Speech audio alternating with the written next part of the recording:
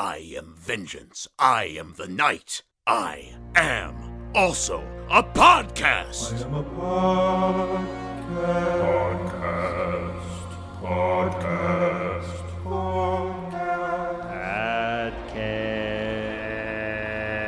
Whoa! It's a show. It's a show. Audio only, though. What is it about? If you have time, I can tell you that it is a podcast about Batman, a Batman podcast. What did you want me to say in this part? It's a show. Yeah. yeah! I am a podcast. Whoa! Hey! Interviews with fans and people who worked on the show. Podcast.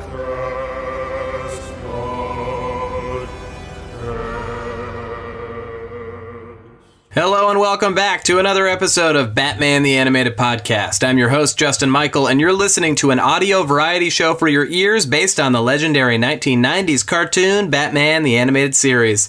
Today's sponsor, Absolutely Terrifying Teeth. Are your normal human teeth just not cutting it when it comes to scaring the hell out of your friends? Then it sounds like you need some dental reconstructive surgery by way of Absolutely Terrifying Teeth.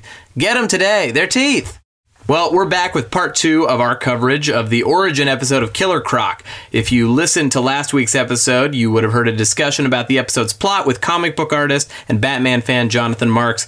But today, we'll be talking about Today's episode, Vendetta, with today's guest, Kevin Nolan. Kevin is a legend in the comics world. He's worked on everything from Batman and Doctor Strange to Green Lantern and Mike Mignola's Lobster Johnson, which is a favorite of mine. He was brought in to develop the original designs for Batman the Animated Series and helped set some of the looks for the entire show. On top of that, he was a real treat to chat with. It was really nice of him to talk on the phone. I know he doesn't do too many of those interviews, and he was kind and humble, and he's such a talented dude, so please enjoy this interview. I think you're really going to like it.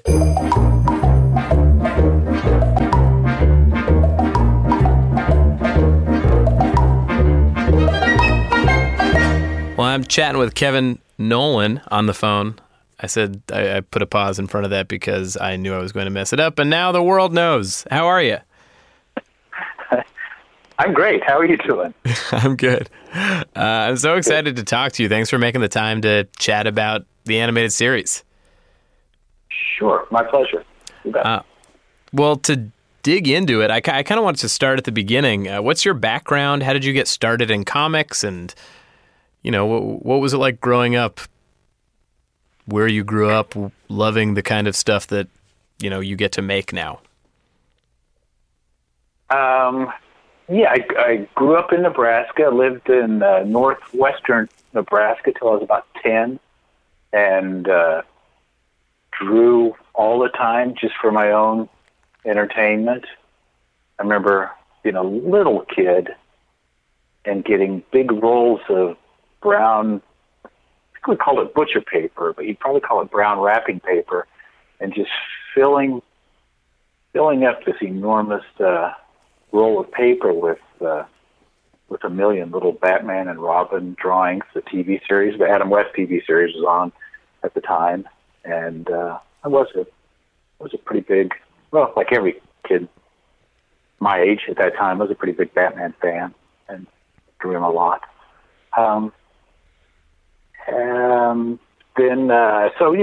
Just your average, you know, little boy artist drawing to entertain myself, and then got a little more serious about art as I got older, especially in high school. I started thinking it might be something I should work towards as a career. Started out working in printing and doing design work,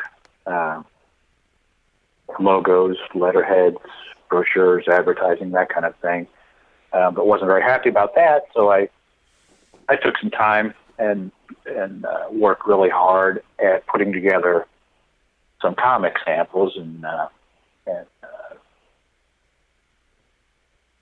send in samples to Marvel and DC. Actually had a helper there, Terry Austin, the famous inker, had seen some of my fan art. He volunteered to take some samples in. show them to some editors to try to get me some work. And Marvel gave me a fill-in issue of Doctor Strange, and I've pretty much been busy ever since then. Oh, what a cool first comic to start with. Oh, no kidding. Yeah, because we used to make a joke at the time that, if you're starting out, you got to take what they give you. And we used to joke that, they could easily send you a fill-in issue of Disco Dazzler or Dazzler, whatever they called it at the time, something that no one could possibly have any enthusiasm for. But, you're so enthusiastic to get your feet wet that you'd hopefully find some way of being enthusiastic. But yeah, Doctor Strange has obviously been one of my favorite, especially the Marvel characters. So that was a great place to start. And when you were younger watching the 60s Batman show, do you remember, and were there any episodes that you liked or, I guess, villains that you were drawn to? The Riddler was really good. Frank Gorshin was just terrific as the Riddler. I think he impressed me more than the Joker and Penguin. Oh, wait, let me back up. No, even as a little boy, Julie Newmar's Catwoman was hard to overlook. So yeah, she would have been the most impressive of the villains, and then second to that maybe Frank Gorshin. Yeah, actually, I'm looking at your designs for the animated series that you ended up kind of developing, and your Riddler is very Gorshin. Yeah. Even now, I inked a mini-series that was penciled by Jose Luis Garcia Lopez a few years ago. It was a Batman miniseries, and the main villain was King Tut, but the Riddler was in there as well. And I was really happy to see that seemed to be at least to a degree an influence or an inspiration for Jose as well, because it really the Riddler looked like he might have been inspired by the Frank Gorshin. I love a spandex Riddler. Yeah. It's like I said, if you're a little kid and that's your first exposure to some of these characters, it's hard to get that out of your head. That's always going to be the definitive one for you. So, yeah.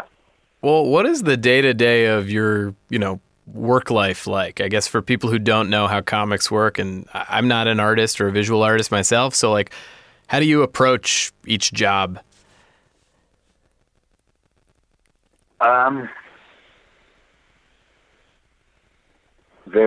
That's a very broad question. Well, each job is approached a little different. Gotcha.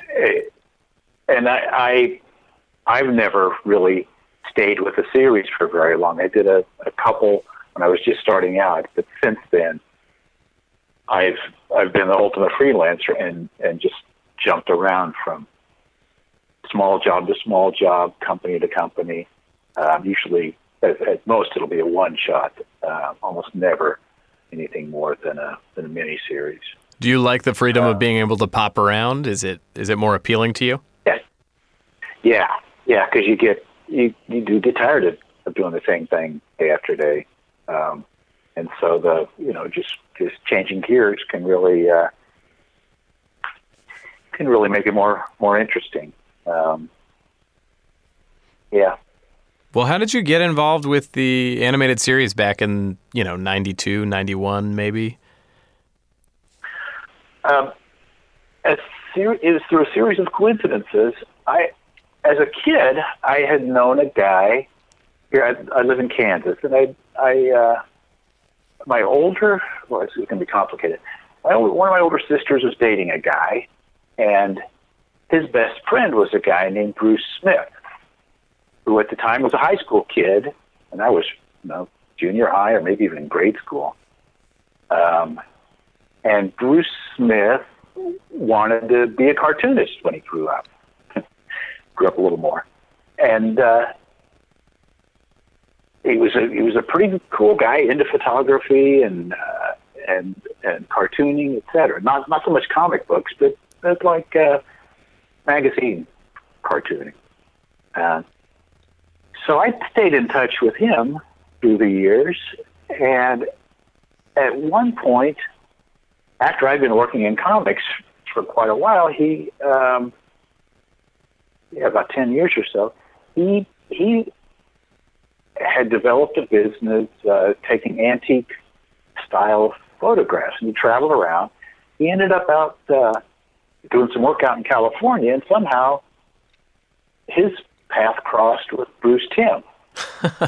And the two of them were talking, and I guess he gave Bruce Timm my contact information, my phone number, something. So just out of the blue, I get this phone call from Bruce Timm, who I obviously never heard of, because he had just done like Tiny Toons and things like that before. I think he hadn't really made a name for himself. I guess he'd done some spot illustrations in Amazing Heroes. If I'd been paying closer attention, I would have noticed that he'd done like Angel and the Ape piece in Amazing Heroes swimsuit issue and stuff like that. That was really good, but the name had just never registered with me until this phone conversation. He explained the project to me, that they were gearing up for this series, and asked me if I'd like to work on some character designs. And I had always assumed that he had maybe he'd even mentioned that he had seen the Man-Bat Secret Origin story that I'd done for DC a couple of years before that. Yeah, it was like a 1989. I think it's Secret Origins number 39. I'm looking at a page from it now, and it looks great. Track it down if you haven't read it.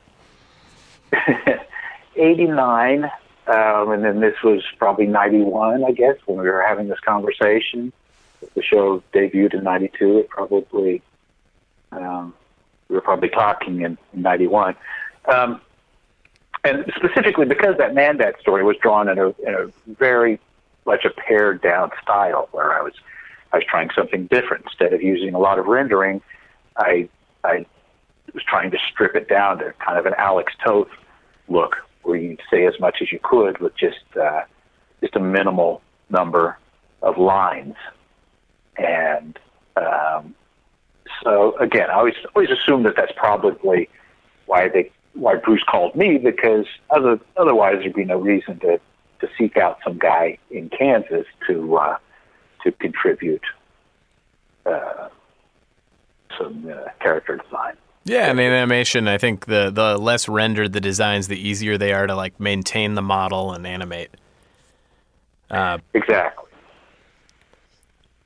So you were influenced by Toth as well, because I know that Bruce Timm has kind of talked about he loved Alex Toth stuff. Who, I guess, for listeners who don't know about him, he was influenced so much animation as well as comics. But a lot of like Space Ghost is basically Timm's Batman without ears. Yeah. And speaking of reading the credits or the fine print, I remember being a kid when Space Ghost came on, and a few years later with Super Friends, and trying so hard to read those closing credits on those Saturday morning cartoons, because who's the guy that does, why does he look so much better than the other animated superhero shows? Because his Batman was very angular and beautifully designed. Space Ghost was Herculoid. Herculoids is one of my favorites. Yeah, and I think I maybe had even looked for his name on the closing credits for episodes of Johnny Quest as well. So you could, even as a kid, if you hadn't seen his comics, or you were seeing enough of this stuff on television, that you could be aware of his name. His work really stood out, even in that kind of watered down format. Yeah, and it was certainly watered down a lot. It was like very stiff animation a lot of the time, but the fact that those designs shone through is a testament to how good they were in the first place. Yeah, they're great designs, and again, everything's pared down to such an absurd degree, but they work beautifully. So you can see how that would be an inspiration for those guys gearing up for the Batman animated series, because they didn't, I assume they didn't want it to look like the Filmation stuff that had been done before. They wanted it to maybe have kind of an edge to it, and represent the best of the stuff that they were seeing in the comics. So when Bruce Timm had contacted you, what did he say about the show tonally? I don't remember him describing the tone of the show, but I remember him talking about the test backgrounds that they'd done that were drawn on black paper. Mm-hmm. So yeah, it was obvious that they weren't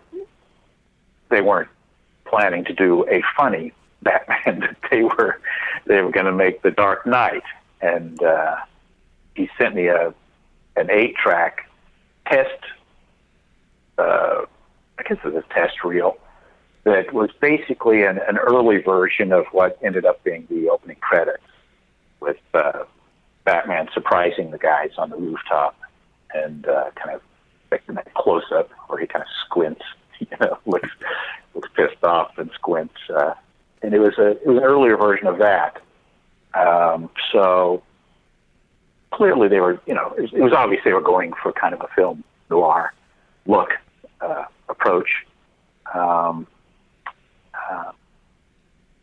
But I don't think he gave me, I don't think he was, as I was turning in sketches, I don't think he was saying, make it darker, make it this or that. He was just kind of leaving me to my own devices, I think.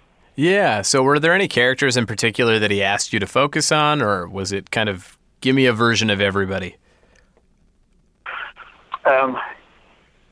Only in that initial conversation, we may have started that, because I remember I did a Batman. I mean, obviously they already had their, he or they had their take on Batman figured out. But I did a Commissioner Gordon and a Robin, a Joker, Penguin.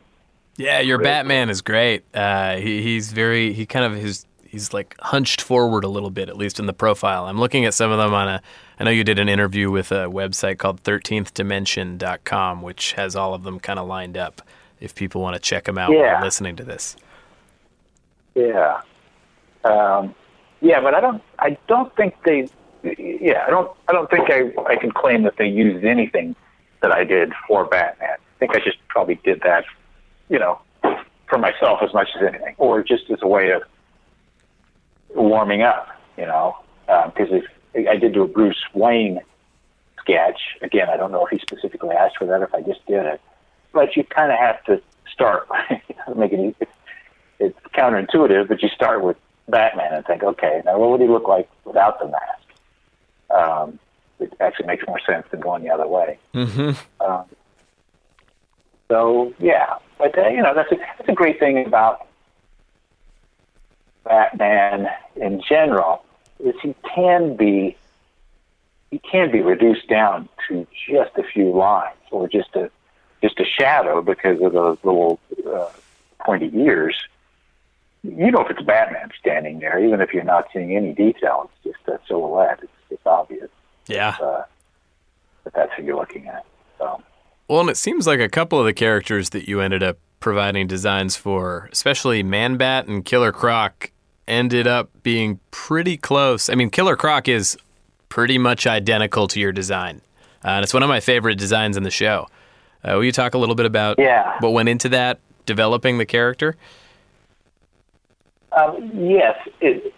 I don't remember a lot of back and forth with Bruce on it, but it was obvious that the first problem is you can't really do the comic book version of Killer Croc with cell animation, because you can't draw a million little tiny scales all over his skin as he was drawn in the comics. So the idea was, how do you make him look like a big human crocodile without those little scales? So I focused on making that weird jaw, a kind of long face, and this bizarre-looking jawbone, even kind of holes in the side of his head, where this extended jawbone. Yeah, it's horrifying. In that Vendetta episode, there's a profile shot where you just see through it. It's very scary. Oh, good. Yeah, see, I didn't remember that, but I'm really glad they did, because, that was... but, obviously that's something that can be done just a few lines, very, very simply, and the silhouette should be recognizable. I did put a few little bumps on his head, maybe his shoulders as well, in place of the millions of tiny lizard scales. And like most of the villain designs I did, or even Batman, the eyes are just a straight horizontal line, and then some little semicircles underneath there. So yeah, he's kind of got like a Cro-Magnon brow. Right. Very, very long arms. I think it's like such a unsettling touch.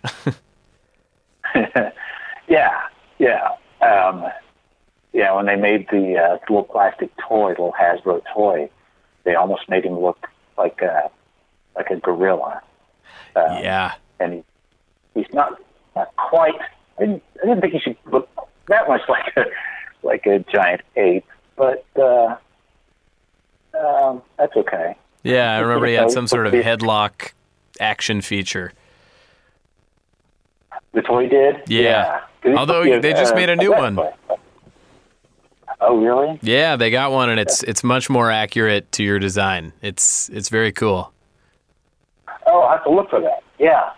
That was the thrill. As those shows were animated and finally ended up on TV, you'd turn it on, and that was the one where I was, I'd already seen a few. Okay, it looks like they give me credit for the Joker. I look a little like the sketches I did of the Joker, but it's not really that much. But then that Vendetta episode came on, and I was dumbfounded. I thought, wow, that really looks like the drawings I did. I was tickled to death because it went straight through without, as far as I could see, without any revisions after I did those a few sketches. Yeah, it looks the same, and it with that many hands, kind of shifting things around. I feel like it's rare for something to go through that many passes and then not get shifted. But it's such a good design. Yeah. And I know you contributed pretty heavily for the Man-Bat design as well. What was the process like for that? I know there were some revisions with hunching him more. Yeah, right. Because I had drawn that Secret Origin story, I sort of had Man-Bat in my head looking more human-sized. Whereas Bruce kept saying, no, he needs to be bigger. And I did a lot of different sketches and tried different things to make him look bigger. And I don't think I ever got a design that Bruce liked too much. So I think the final design is much more Bruce. And I don't really see any of my work in there. But yeah, I tried giving him a great big thick neck and almost a hump on his back, so he's more monstrous looking. I tried as many things as I could think of, but you're kind of limited. I think that hump on his back made it in there. That feels pretty much pulled from your design. Okay, I think stature. The face is very different. He gave him a very different face. Yes, a great big mouth, jaw. But yeah. And I love that episode. I'm not complaining that they didn't use what I designed. Oh no, it didn't sound like it. It's a terrific episode. Yeah. Yeah, what was your reaction seeing it for the first time? Like, you had worked on it a little bit, but when it first premiered, even before that Killer Croc episode, do you remember what your reaction was? Oh, I loved it. Yeah, I loved it. It was like a little half-hour movie, with the orchestra and the kind of retro technology. They have like dirigibles patrolling Gotham City and stuff like that. I was thrilled because it was sort of like this is the Batman that I've been waiting to see for years. Yeah. The Gotham City. I guess taking a page out of the Tim Burton version, it's a city where you can actually believe all these weird things could happen, including a guy dressing up as a giant bat and fighting all these strange villains and creatures and all of that. The city doesn't look like your average American city. It looks Gothic. It looks a little strange. Yeah, they really capture that weird kind of dark Art Deco tone. But it always felt like it still leaned into the weirdness enough. It felt enough grounded in reality, but kind of balanced with, a heightened sort of sense of fantastical, which is nice. Yeah. That was what I thought was brilliant about the Tim Burton movie, his first Batman movie. It was he made the city almost a fantasy city, with those incredible flying buttresses and insanely tall Gothic buildings and stuff like that. That's a city where you could believe that a guy could dress up as a giant bat and fight crime. If it's not, it almost has one foot in the world of fantasy. Yeah. Well, I think it's easier to believe that there's a guy named Batman when the world kind of visually supports that kind of style. Those giant statues that are holding things up. And I love the Burton design so much. As opposed to the Adam West TV show, they were just using, I think, downtown Los Angeles or something for Gotham City. And it made the idea, of a guy dressing up as a bat seem silly, which I'm sure was their intention. Because, come on, what's wrong with you? Why are you dressed up that way? Right, the juxtaposition of this colorful Batman. Costume. Yeah. Yeah. I always struggled with when you're doing a Batman story in comics or whatever, and he's out in public, on a city street. In some of the old comics, you see an artist and you draw Batman and he's out on a downtown street and people walking by. Wouldn't they be staring at him when they draw people just walking by and they're kind of ignoring him? I'm thinking, come on, why in the world would you at least turn around and look at this guy? Yeah, even if there's a Batman, you're still going to be shocked because he's kind of like a celebrity.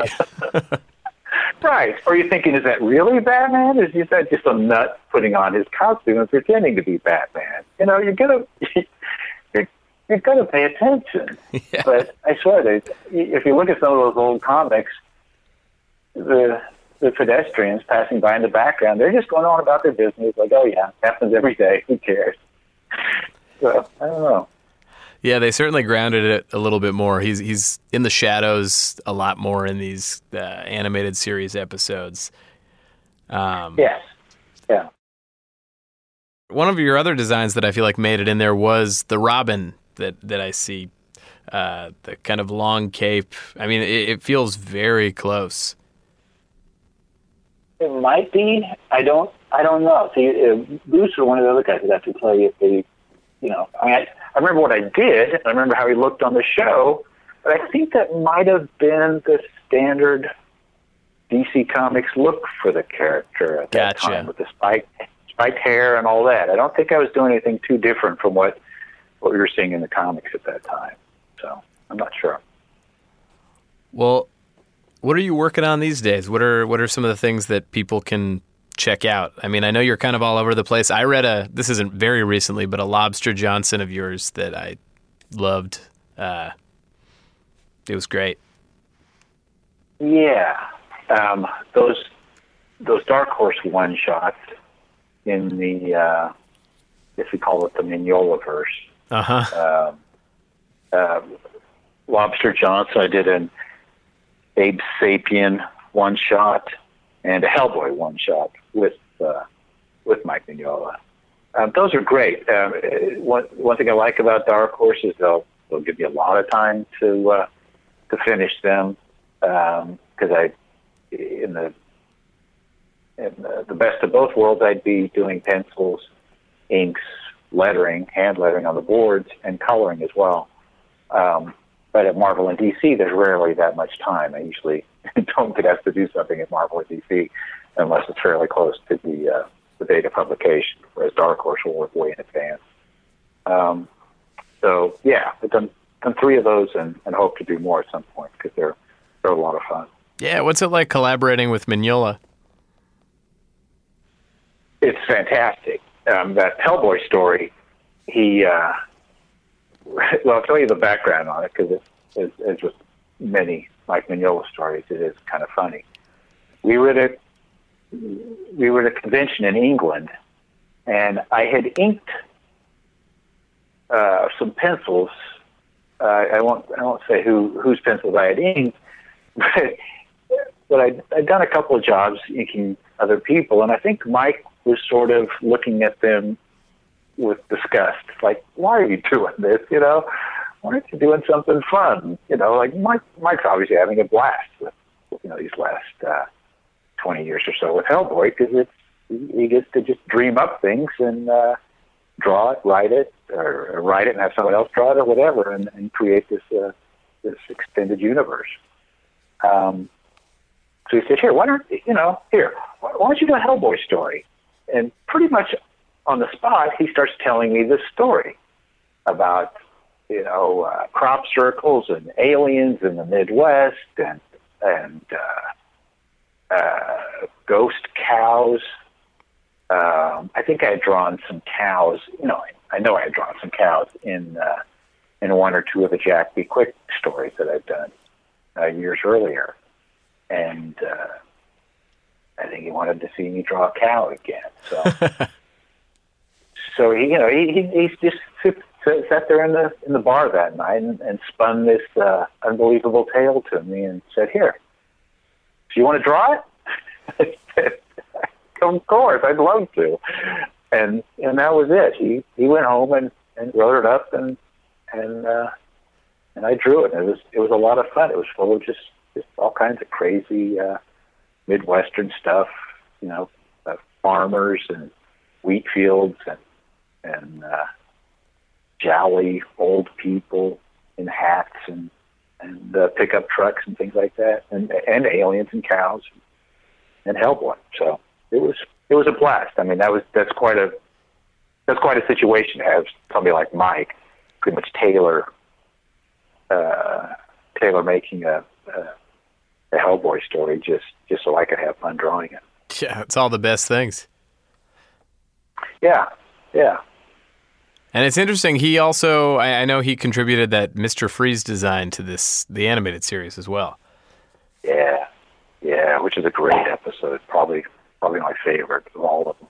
Oh, yeah. I mean, it's got such a strong take on the villain, too, that just wasn't there before. Yeah. I love it. Yeah, it has so many of those, and that's why I really think in so many ways the animated series is sort of the definitive Batman. There's so many of those characters, like Clayface, I never really thought that character worked before.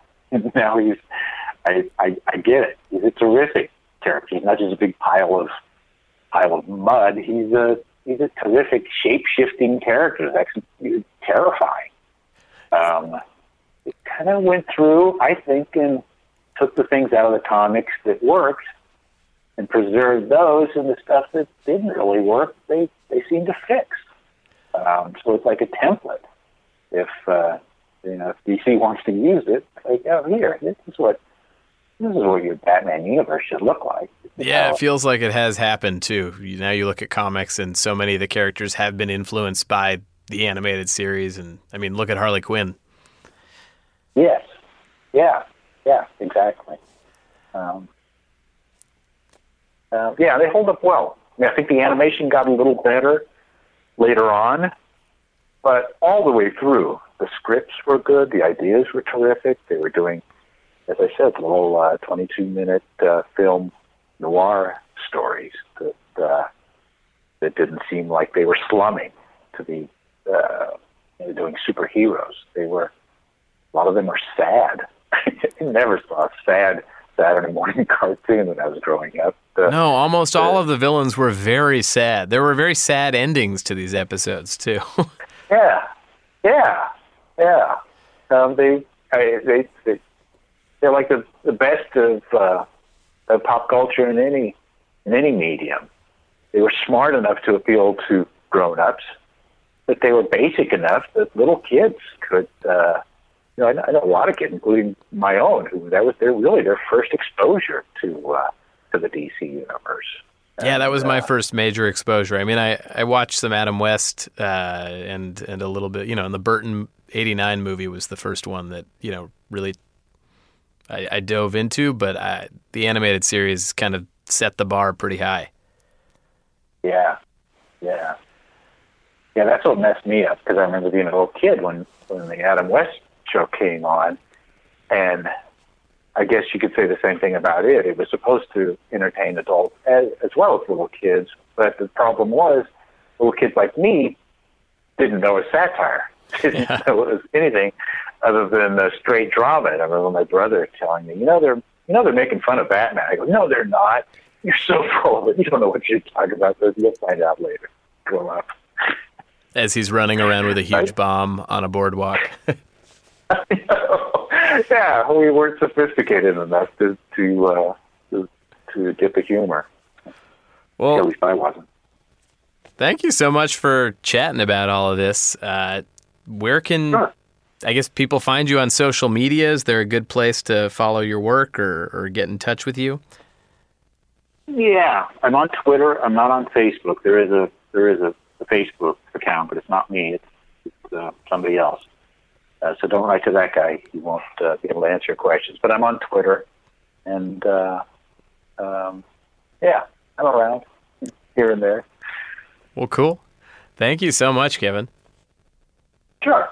My pleasure. I really enjoyed it. Oh, yeah, and I forgot completely, but my other guest, Jonathan Marks, who is a comic book artist himself, came in to chat about Vendetta, and he didn't find out until afterwards that I was interviewing you, and he was like, "Are you kidding? I would have raved about Kevin the entire podcast." So let the record show that he loves your work, and I think it's part of why he got into comics himself. Oh, wow. That's cool. Yeah. Well, give Jonathan my best. I appreciate that. Yeah, of course. Cool. Well, thank you. You're very welcome. Thank you.